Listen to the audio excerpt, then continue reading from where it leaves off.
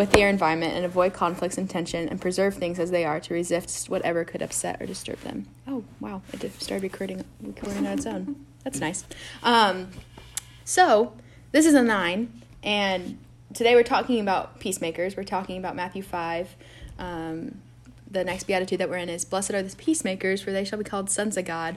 So when I saw the word peacemaker, I was like, boom, Enneagram. And I was like, everyone will know what the Enneagram is, but obviously I was wrong. No one knows. But that's a 9. And so 9s are driven to make peace. And they desire peace, and they want peace, and they'll do anything to get that peace, even sacrificing their own peace in order to get there.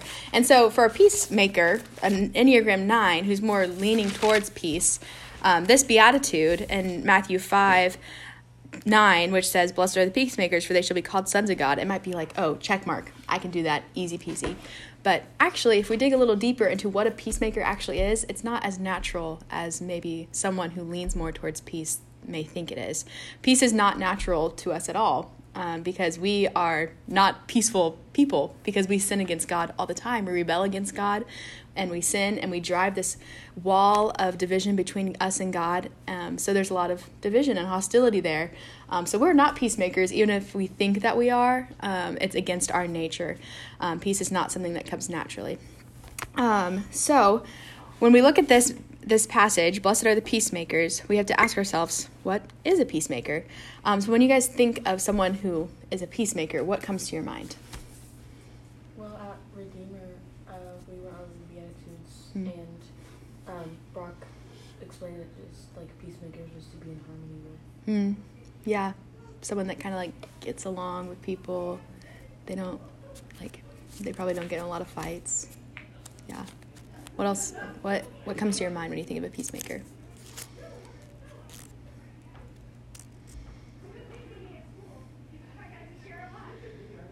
They're walked on a lot. Yeah, they're walked on a lot. Why are they walked on a lot? They want so badly for everyone to like them or like each other, or just for everything to be okay. That sometimes they don't even realize that they're the ones being taken advantage of to get to that place of harmony. Yes. Yeah. Peacemakers are usually overlooked. It's not like they're the ones, if you're naming, these are all the people that were there, someone who's a peacemaker, like you often forget them too, just because they're quiet, and if everyone's getting along, they don't feel the need to intervene, and they're just satisfied to be part of it. Yeah, peacemakers are often kind of like in the background. Yeah. They're more quiet. Yeah. Yeah, so that is a peacemaker, someone who lives in harmony with others, usually very humble, kind of steps aside. And like I said, peace doesn't come naturally to us because we rebel against God, but God is the ultimate peacekeeper because he crossed amazing borders in order to reconcile himself to us. He sent his son to die for us so he could bridge the gap of hostility between us and God, and cover our sins and basically like bring us from death to life. He is the peacekeeper, and we model after him. So a peacekeeper, they want reconciliation, they want unity, they bring peace with them everywhere they go. They probably are very encouraging to talk to. They don't hang around people that gossip. They don't participate in gossip. And they want to do all this because they know that God pursued peace with them. So now they want to pursue peace with others. They know that God came to them when they wanted nothing to do with God, and he crossed seas and oceans in order to show them his love for them, and to bring peace into their world, that they now take that peace and they want to pursue that with other people. So we have to ask ourselves, what is peace? And what will bring peace? And the answer to that biblically is the gospel. The gospel is peace. The gospel will always bring peace. Why does the gospel bring peace? I think, whenever you're apart from God, you don't have peace. Or you may think you have peace. You may think that you're pursuing peace, but really you're not, because you're not pursuing God, and God is peace. And when we're separated from him, we're separated from that true, place where we, get peace. Yeah. So... Yeah. That's the perfect answer. We're separated from the ultimate peacekeeper. So of course we don't have peace. Even if we were thinking that we're pursuing peace, we're actually not. Yeah, and the gospel's the door to God. and that's how we get our peace. Yeah, if you don't receive the gospel, when you die, you will not experience any peace. You will experience the wrath of God. And so being safe from the wrath of God is peace. We don't have to think, oh my gosh, I'm going to be punished for my sins. We get to think, oh, I get to live forever with God and be at peace because Jesus has cleansed me with his blood and paid my price to be here. Turn with me to Ephesians 2 real fast. This is a passage that I think is super helpful in understanding exactly how God brings peace into our lives when we know him as our Savior. So it's Ephesians 2:11 through 22. I'm going to read it, and then if you guys could just think about how this passage describes us before Jesus and how it describes our life after Jesus. So just have that in your mind, before and after Jesus. All right, starting in verse 11. Therefore remember that at one time you Gentiles in the flesh called uncircumcision, by what is called the circumcision, which made in flesh by hands. Remember that you were once at a time separated from Christ, alienated from the commonwealth of Israel, and strangers to the covenant of promise, having no hope and without God in the world. But now in Jesus Christ, who you were once far off, have been brought near by the blood of Christ. For he himself is our peace, who has made us both one and has broken down in his flesh the dividing wall of hostility, by abolishing the law of commandments expressed in ordinances, he might create in himself one new man in place of the two, so making peace, and might reconcile us both to God in one body through the cross, thereby killing the hostility. And he came and preached peace to you who were far off, and peace to those who were near. For through him we have access to one Spirit to the Father. So then you are no longer strangers and aliens, but you are fellow citizens with the saints and members of the household of God, built on the foundation of the apostles and the prophets, Christ Jesus himself being the cornerstone, in whom the whole structure being joined together grows in a holy temple in the Lord. In him you are being built together into a dwelling place for God by the Spirit. Wow, it's so good. So how does this passage describe us before Jesus? How does it define our life? We have no hope, and we're without God in the world. Yep, we are without hope. There's no God. No hope of a future after life. The word strangers really stands out to me. We are strangers, aliens. How else does it describe our life?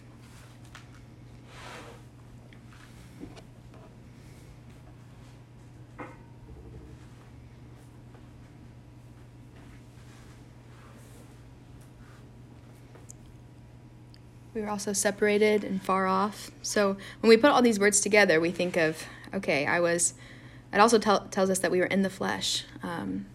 So we're in the flesh. We are separated from God. We are alienated from him. We are strangers. We have no hope. We are far off. And we have this dividing wall of hostility between God and us, which is basically just sin. Sin drives this wall between God and us, which we talked about last week. Whenever you're living in unrepentant sin, or whenever you're not a believer and haven't given your life to Christ, of course you don't feel close to God because there's a dividing wall of hostility between you.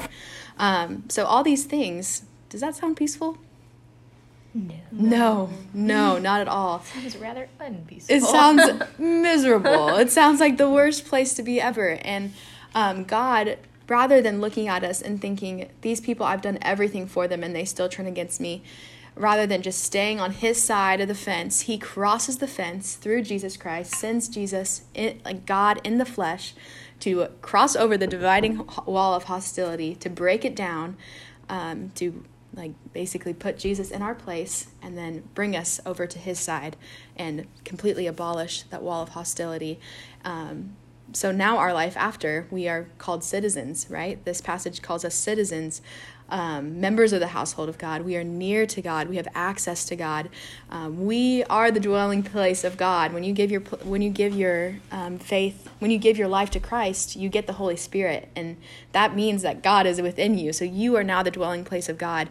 You can't get any closer to God unless you were dead and literally in his presence. But God is in you. He's around you. He's guiding you. There is no hostility, right? So God totally is the best peacemaker ever, because he cross his amazing borders in order to bring us back to himself. So the gospel brings peace because without it, we are at odds with God. We are not at peace when we don't know Jesus Christ as our Savior, but we are at amazing peace when we do know Jesus as our Savior. So God is the ultimate peacekeeper, and I keep saying that over and over again, but he is the ultimate peacekeeper. So we already talked about what an unpeaceful person looks like, and actually we didn't talk about what an unpeaceful person looks like. So I'll ask that question. What does it look like to not be at peace? I mean, I think you have your very obvious not at peace, right? They go against the grain on everything. They don't, we all know what that is, right? You know what it looks like. But the other thing that's not a peaceful person is a person who's finding peace not in the Lord. And it's like peace. It's not real peace. Yeah. But if they find peace in I just feel the most peaceful when I'm doing a bath bomb and, writing my little mantra for the week or, and right now in our world, a lot of people find peace when they elevate themselves. And, I'm never saying that it's a bad idea to take a fun bath and whatever, but they seek after this inner peace. This, inner contentment. This, inner wonderful stuff. And it's just toxic. It is. That's not real peace. It's fake peace. And if it works for a weekend, great. It's not going to last till the next weekend. You're right. Right. You also see those people, and they're the ones that are like, I just don't understand. My life is awful, and everything is great the next day. Right. So they go up and down really, really fast because they find this temporary relief, and then they lose it, and they find it, and they lose it, and they find it, and they lose it. So they might not seem like unpeaceful people because they're really, really striving for a calm life and enjoyable things and being content and not rubbing against the grain. But they're so not peaceful because they've chosen the wrong thing to find peace in. Yeah. They've looked inside themselves to find peace. Yeah. And anytime we look inside ourselves, we're just setting ourselves up for failure because we are not enough at all. No. Yeah.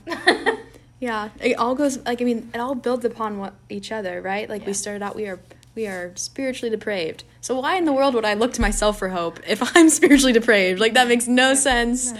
I have to look to the one who is holy and mighty, and his love doesn't change for me. Yeah. And that's the only way that I will experience true, deep peace. My bath bomb will just go away. It'll go down the drain, literally. Yeah. And then I'll just be back to being stressed and anxious and not at peace unless I go to the Lord. Yeah. A peaceful person is also marked by love, right? So we think of a peaceful person and they're humble and they're usually in the background and they're okay with serving and they want to love people. And they have a desire for people to know the gospel, because if you understand that the gospel is peace and you look into someone's life and you see that they are not at peace, they're using their bath bomb to try to find peace. Rather, they're led by compassion. So a peacemaker who knows the ultimate peacemaker wants to bring the ultimate peacemaker into the unpeaceful person's life out of a heart of love. So turn with me to Romans 12. We're just bouncing all around today. You kind of have to bounce all around when you're dealing with a verse that's only 10 words long. Well, and we're bouncing around in the New Testament. This is everything that came after that one. So yes. So this is all the explaining of that one little. Yeah, that's a good. This is the everything lived out. Yeah. Romans 12, 18 through 20. Yes. Okay, who would like to read Romans 12, 18 through 20? I can read it. Thank you, Andrea. 12, 18 through 20. Okay. If it is possible, as far as it depends on you, live at peace with everyone. Do not take revenge, my dear friends, but leave room for God's wrath. For it is written, it is mine to avenge, I will repay, says the Lord. On the contrary, if your enemy is hungry, feed him. If he is thirsty, give him something to drink. In doing this, you will heap burning coals on his head. Could you read the next verse too? Do not be overcome by evil, but overcome evil with good. Awesome. So the reason I bring this verse into our lesson today is because this is a picture of someone who is peaceful with all, right? Because it's not easy to be peaceful with everybody. There's a lot of people out there that are really frustrating to be around and that wear you down and that maybe say things that are terrible to you or about you behind your back. But the peacekeeper, who knows the ultimate peacekeeper, wants to love even those people. But obviously, sometimes it's impossible to live at peace with someone that doesn't want to live at peace with you. So what does Paul say about living at peace with all? What does he say before he says, live at peace with all? What's kind of like the disclaimer before? Is they like the answer in like verse 18 where he says like, if possible, as much as depends on you. Wait a minute. Yeah. Yeah. Yeah. Is that the disclaimer? That is the disclaimer. Okay. Yeah, Paul's disclaimer here is, if at all possible, as much as it depends on you, live at peace with everybody. So do everything in your power and your might to live at peace with everybody. But also, there are going to be some people out there that don't want to live at peace with you. They will say bad things about you. They will maybe not want to forgive you for what you've done. Or maybe they're just a little prickly around the edges, like I like to say. Like, Prickly. they're a little prickly. That's And- a lovely way to say yeah. But you're still going to do your best to live at peace with them, even if they refuse peace back with you. And why do we do this? Because God does everything in his power to live at peace with us, and it works and strives and chases us down to pursue peace with us and never gives up. So therefore, we're called to do the same as well. So do your best, live at peace with everybody. But sometimes it just doesn't work. So what does Paul tell us to do when it just doesn't work? What do we do with the people that we're trying to live at peace with? Did not take revenge. Yeah, not take revenge. Don't take it into your own hands. Yeah, and revenge doesn't always look like egging their house or scratching their car or popping their tire or, sometimes revenge looks like you're in a conversation and you're just talking about the person and someone makes a comment about them that's a little snarky and you kind of laugh. That can be revenge. Mm-hmm. That's not a peacekeeper. That's not living peacefully with all. And so revenge can look like all sorts of things. What else does Paul say about living at peace with someone that is hard to be at peace with? In all of verse 20, Yeah. it says, if he's hungry, feed him. If he's thirsty, give him something to drink. In doing this, you'll heap burning coals on his head. Yeah. Yeah. It's like, so if any of you have ever been in customer service of any kind, when they're really, really mad at you, they get so much more mad when you're like, absolutely, I can absolutely take care of that for you, except we don't have any tickets available in that section at the moment. The best I can offer you is the 2 sections below, or whatever.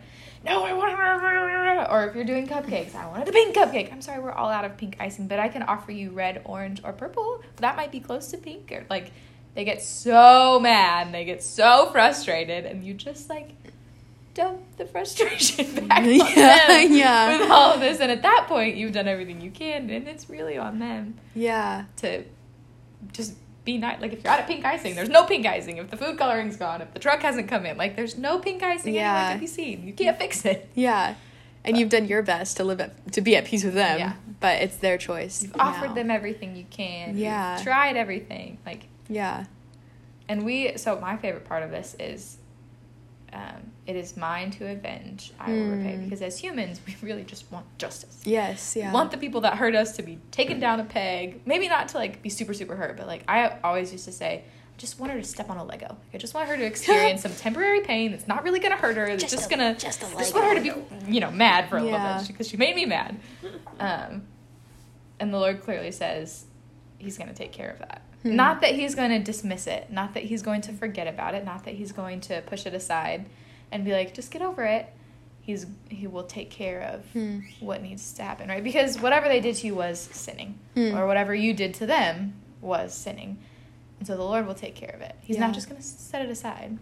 Yeah. Which, I don't know, maybe that's the selfish, sinful, human part of me that's like, there's going to be some justice? Okay, well then I'll just, I'll let him do it. Mm-hmm. But yeah, and God's justice is always so much better than our justice. And I think of, like, the things, like, you're, like, someone hurts you, and you're like, oh my gosh, like, okay, God will, like, he'll handle it. Not like you're wishing God to do something bad to them, but you just know that his justice is so much better. And then I even think a bit about this, like, on a bigger scale of, like things that, like, happen that, like, maybe, I don't know, I think of, like, my friends that have, like, gone through like sexual abuse, Mm-hmm. and like that's wrong, and God hates that. Yeah. And they can find so much freedom in knowing that God is the judge, that he sees all, that he knows all, and he's the ultimate judge that sits on the throne, and it's not theirs to avenge, but it's God to carry that out. The other thing I like about this is it applies to me too. So it's not just like if you hurt me, it's not just that you're going to be hurt, right? If I hurt you, it's coming to me also. Yeah. So I don't know. I think too much into this, but it's humbling to know that the Lord will deal with anything anyone has done wrong to me. But he's also going to deal with me in those ways. Yeah. So it's not just that he's protecting me. He's protecting everyone, and I am the problem. I am the not peaceful person in somebody's life, in some situation. So he's also going to take care of me, too. Yeah. Which makes me want to be a peacemaker all the more, because I don't want to get in trouble. Yeah, because he'll even hold you accountable for the way that you react when someone does something bad to you. Because he's going to be like, well, like Jesus died and was flogged and crucified, and he still prayed for those people and said, Father, forgive them, they know not what they do. So why did you retaliate? You know, like we're going to be held accountable for the way that we react. Not like we can't be forgiven, but there's definitely accountability. That was off the topic of your question, sorry. No, that's okay. I love when we go off topic. So I think of like the people in our life that have sinned against us or have said something bad about us, which I know like most of you in here, that has happened to you, where you've been hurt by someone, or they've like talked behind your back, or you just don't get along with them. Like that happens. Like I know that happens to like all of you guys. And what Paul says and what Jesus says is that we take care of those people. We care for those people. We pray for them. We overcome evil with good. And that's what a peacemaker does. It sees evil and it wants to overcome that evil with good. You heading out? Yeah, sorry. Okay. Bye, Riley. Bye. Have a lovely Saturday. Yes. Doing whatever it is you're doing. I'll be here tomorrow. Yay. But also disclaimer, because sometimes there are definitely situations where you should not, like, you should pursue peace with someone in your heart, but in real life, it is okay to remove them from your life. Yeah. So I'm talking like big situations like abuse, emotional abuse, verbal abuse, physical abuse, someone in your life who is like toxic, like so toxic, you shouldn't be around them. I'm not saying that a peacemaker is someone who like goes and like wants to be best friends, completely reconciled to them in person, but we should pursue peace in our heart, and still love that person in a way that Jesus would love them, even if that is from afar. So why in the world would God call us to love the people that deeply hurt us? Why would he require that from us? I think like one reason, which is like probably isn't like the only reason, is just because that is what he knows he would do, and it's a way that we can like translate his like attitude towards us to like other people, so people can like see it instead of just being told about it. Like we can actually show them that it is possible. Like there is a God out there who like forgives those who like really sin against him, and Yeah, it's exactly what God would do for us. He did do for It us. it's what he did do for us. And every single time that we sin, we hurt God deeply. I think of the story of Hosea, right, where God commands this prophet to take a prostitute as his wife, as a picture to the Israelite people, that every single time they sin against God, it's like a wife cheating on her husband, and the husband's still staying and loving his wife, but time and time again, she's cheating, she's sleeping with other men. Like how deep that would hurt. But yet, like Hosea stays and God stays with us. But like, and he pursues that peace anyway. So even when we are deeply hurt, we're still called to pursue peace with people. But obviously, being a peacemaker is not always easy. And we can totally be a peace faker. So, you guys like that? A peace faker? Yeah. Yeah. What That's do you guys good. What do you guys think is a Cycle peace? What do you guys think is a peace faker? You say one thing in person and you do other things behind their back. Yes. Yeah. Or you smile to their face and in your head you're just thinking terrible things about them. Right? Yeah, why is this actually not peacekeeping or peacemaking? I think because like it's kind of a lie because you are showing peace, but you don't have peace inside your heart. Yeah. Like, you don't actually feel those things about the person. You still have that, like, anger and bitterness inside your heart, so it doesn't really work. Yeah. Yeah. And who sees our heart? God. God. Yeah, we talked about that last week. The heart, out of the heart flows the springs of life. So if, like, the heart, we can hide from everyone else, but we can't hide it from God. God searches the heart, and then eventually whatever's in our heart, it comes bubbling out somehow. Yeah. Somehow through a word, through a laugh, through a snarky comment, through just completely blowing up. I don't know about you guys, but sometimes I just completely blow up because I've been holding something in. Whatever we store in our heart always comes out. And even if it never does come out, even if we can hide it from the world, hide it from God, hide it from that person that we're mad at, God still, I mean, we can't hide it from God. I take that back. Yeah. I was like losing my... As much as we think we could hide it from God. As much as we think that we can hide it from God, we can't. He knows everything. So being a peacemaker means that not only you're pursuing peace in real life, but you're pursuing peace in your heart. You don't want to be a peace faker. You don't want to talk to that person and feel so much anger in your heart. You want to talk to that person and feel love towards them, even if they have hurt you, done something wrong against you, or you know they're talking bad behind your back. So yeah, peace faking would be like talking, like if I was mad at Andrea for something she said to me, it'd be like me talking to her this morning and be like, oh, I hope you have a wonderful day, yeah, blah, blah, blah, how's Luke doing? And then getting in my car and being like, she's so horrible. I don't yeah, pounding my steering wheel or thinking in my heart about the fact that I want her to step on 10 Legos when she gets home. And one day she might. Yeah. A little boy, we'll see. Yeah. The day is coming. Yeah, because again, we are the ultimate peacemaker. Doesn't just like when we come to him and pray to him, he's not like, oh yeah, you're like pretending to be peace with us, and then like when we stop praying, he's like, oh, I'm so tired of them. Like he thinks peacefully about us all the time. He never stops pursuing peace. He's never a peace faker. He's always a peacemaker. So therefore, we're supposed to model that as well. And God can see straight through our peace faking. So that should terrify us, and we should take it seriously. And the enemy would love if you held a grudge against someone and kept it in your heart, because it builds a wall of hostility. Andrea, I have a feeling that you have something to say. I always have something to say. You may speak. So the last verse here, and you might get to it because we haven't gotten there yet, but do not be overcome by evil, but overcome evil with good. I've been living in Genesis for the past year. So in Genesis, what? I was in Genesis this morning, and I was like thinking about that verse too. Yes, it's so good. So good. So right before Cain kills Abel, and right after Cain's sacrifice is unpleasing to the Lord. The Lord says to Cain, "Why are you angry? Why is your face downcast?" Let me start over. Why are you angry? Why is your face downcast? If you do what is right, will you not be accepted?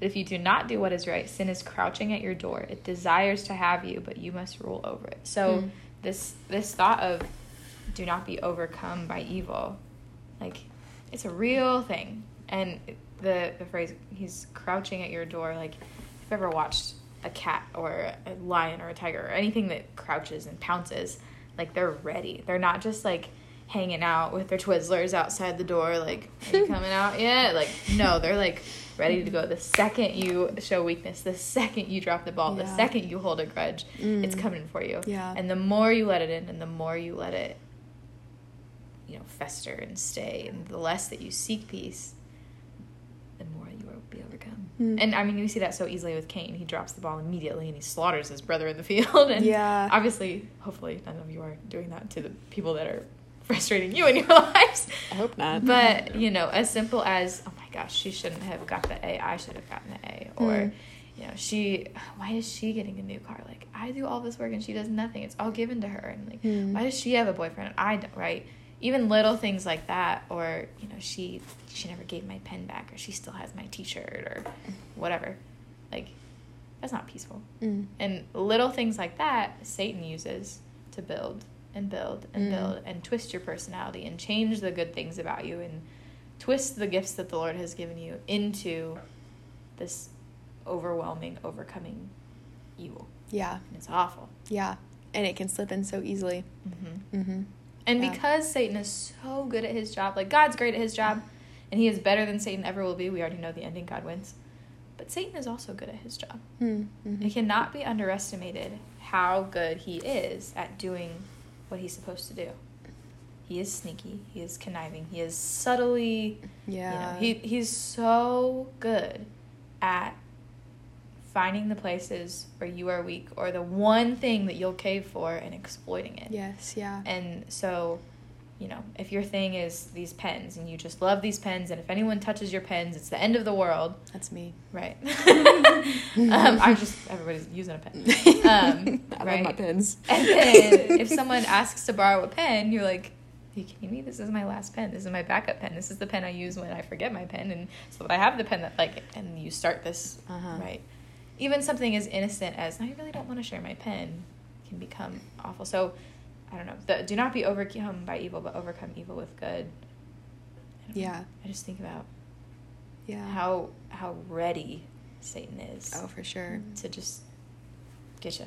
I was reading in Genesis this morning too, and I was thinking about, because I was like, I had like this lesson in my mind, and then also like reading my devotion, and it's like a heavy chapter in Genesis, but it's the chapter where Dinah, is her name Dinah? Dinah. Maybe. Which story? It's the woman that gets raped by someone. Maybe. I'll go find it. You keep talking. I'll go find it for you. But anyway, this woman, she is at this time if you were walking out by yourself and you didn't have anyone accompanying you, you were kind of seen as like free game to the men in the town. And so she's out by herself and she gets attacked by this man, and he forces her to have sex with her, and then her brothers find out, and they are so angry. They devise this plan where they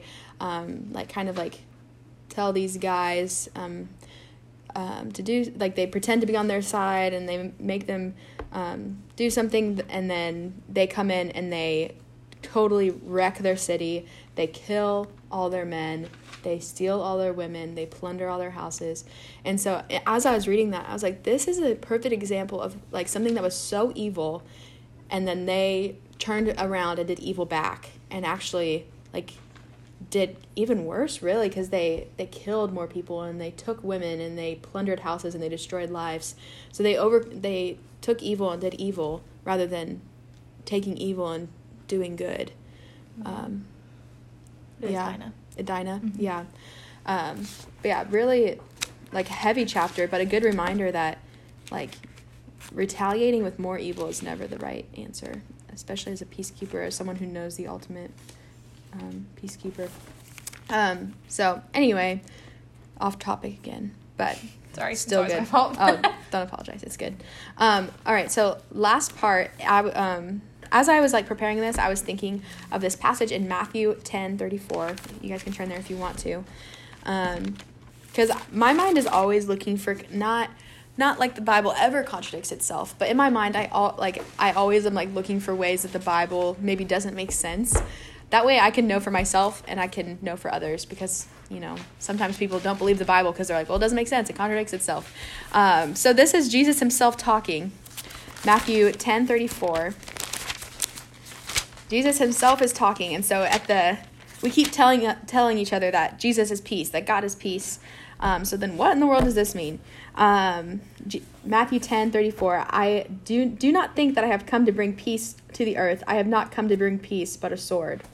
What the heck, Jesus? What does that even mean? You just told us that to be peacekeepers, and you said that you're not going to bring peace to the earth. So it's a contradiction, right? What could that possibly mean? And then he goes on to say that whoever loves his father and mother more than me is not worthy of me, that he is going to divide father and daughter and mother against her daughter-in-law and all this stuff, and lots of division. So this passage kind of reminds us of the reality of peacemaking, right? So Jesus does bring peace to those who receive the gospel, but those who don't receive the gospel, they're still on the other side of the wall of hostility, right? So of course there's going to be division between them and those who have received the gospel. So this is not a contradiction. This is Jesus saying the reality of peacekeeping until we get to heaven is the fact that when you receive the gospel, you get peace. But everyone else that hasn't received the gospel, they might not like you because you're going to have different views than them. You're going to say different things. You're going to tell them that they're a sinner and that they need Jesus. And people that don't have a soft heart that are ready to hear that, they won't like that.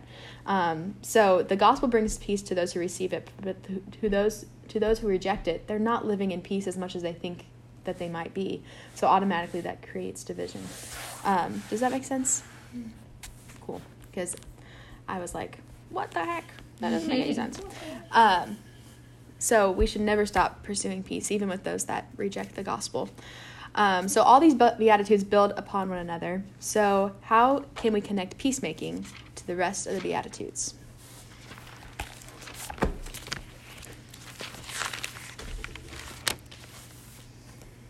I mean, the one right before it, pure in heart. Yeah. If your heart isn't pure, if your heart's got, a grudge, and if it's got, frustration and anger and malice and deceit and all of these things, you're not going to be peacemaking, right? You're going to be peace faking, as you say. Yeah. And if you go to the one before it, if you're not willing to show mercy, you're not going to be peaceful. If you're not willing to, if you're not, what's the one before it? Hunger and thirst for righteousness. If righteousness and the good things of the Lord and the Lord's plans aren't on your mind, you're not going to be peacemaker. Yeah. Right? And I mean, you can take them all the way back, but yeah, the things before it, if you don't have them, you can't be peaceful. Good at being peaceful. Yeah. You can be good at faking being peaceful. Mm-hmm. You can be good at faking anything.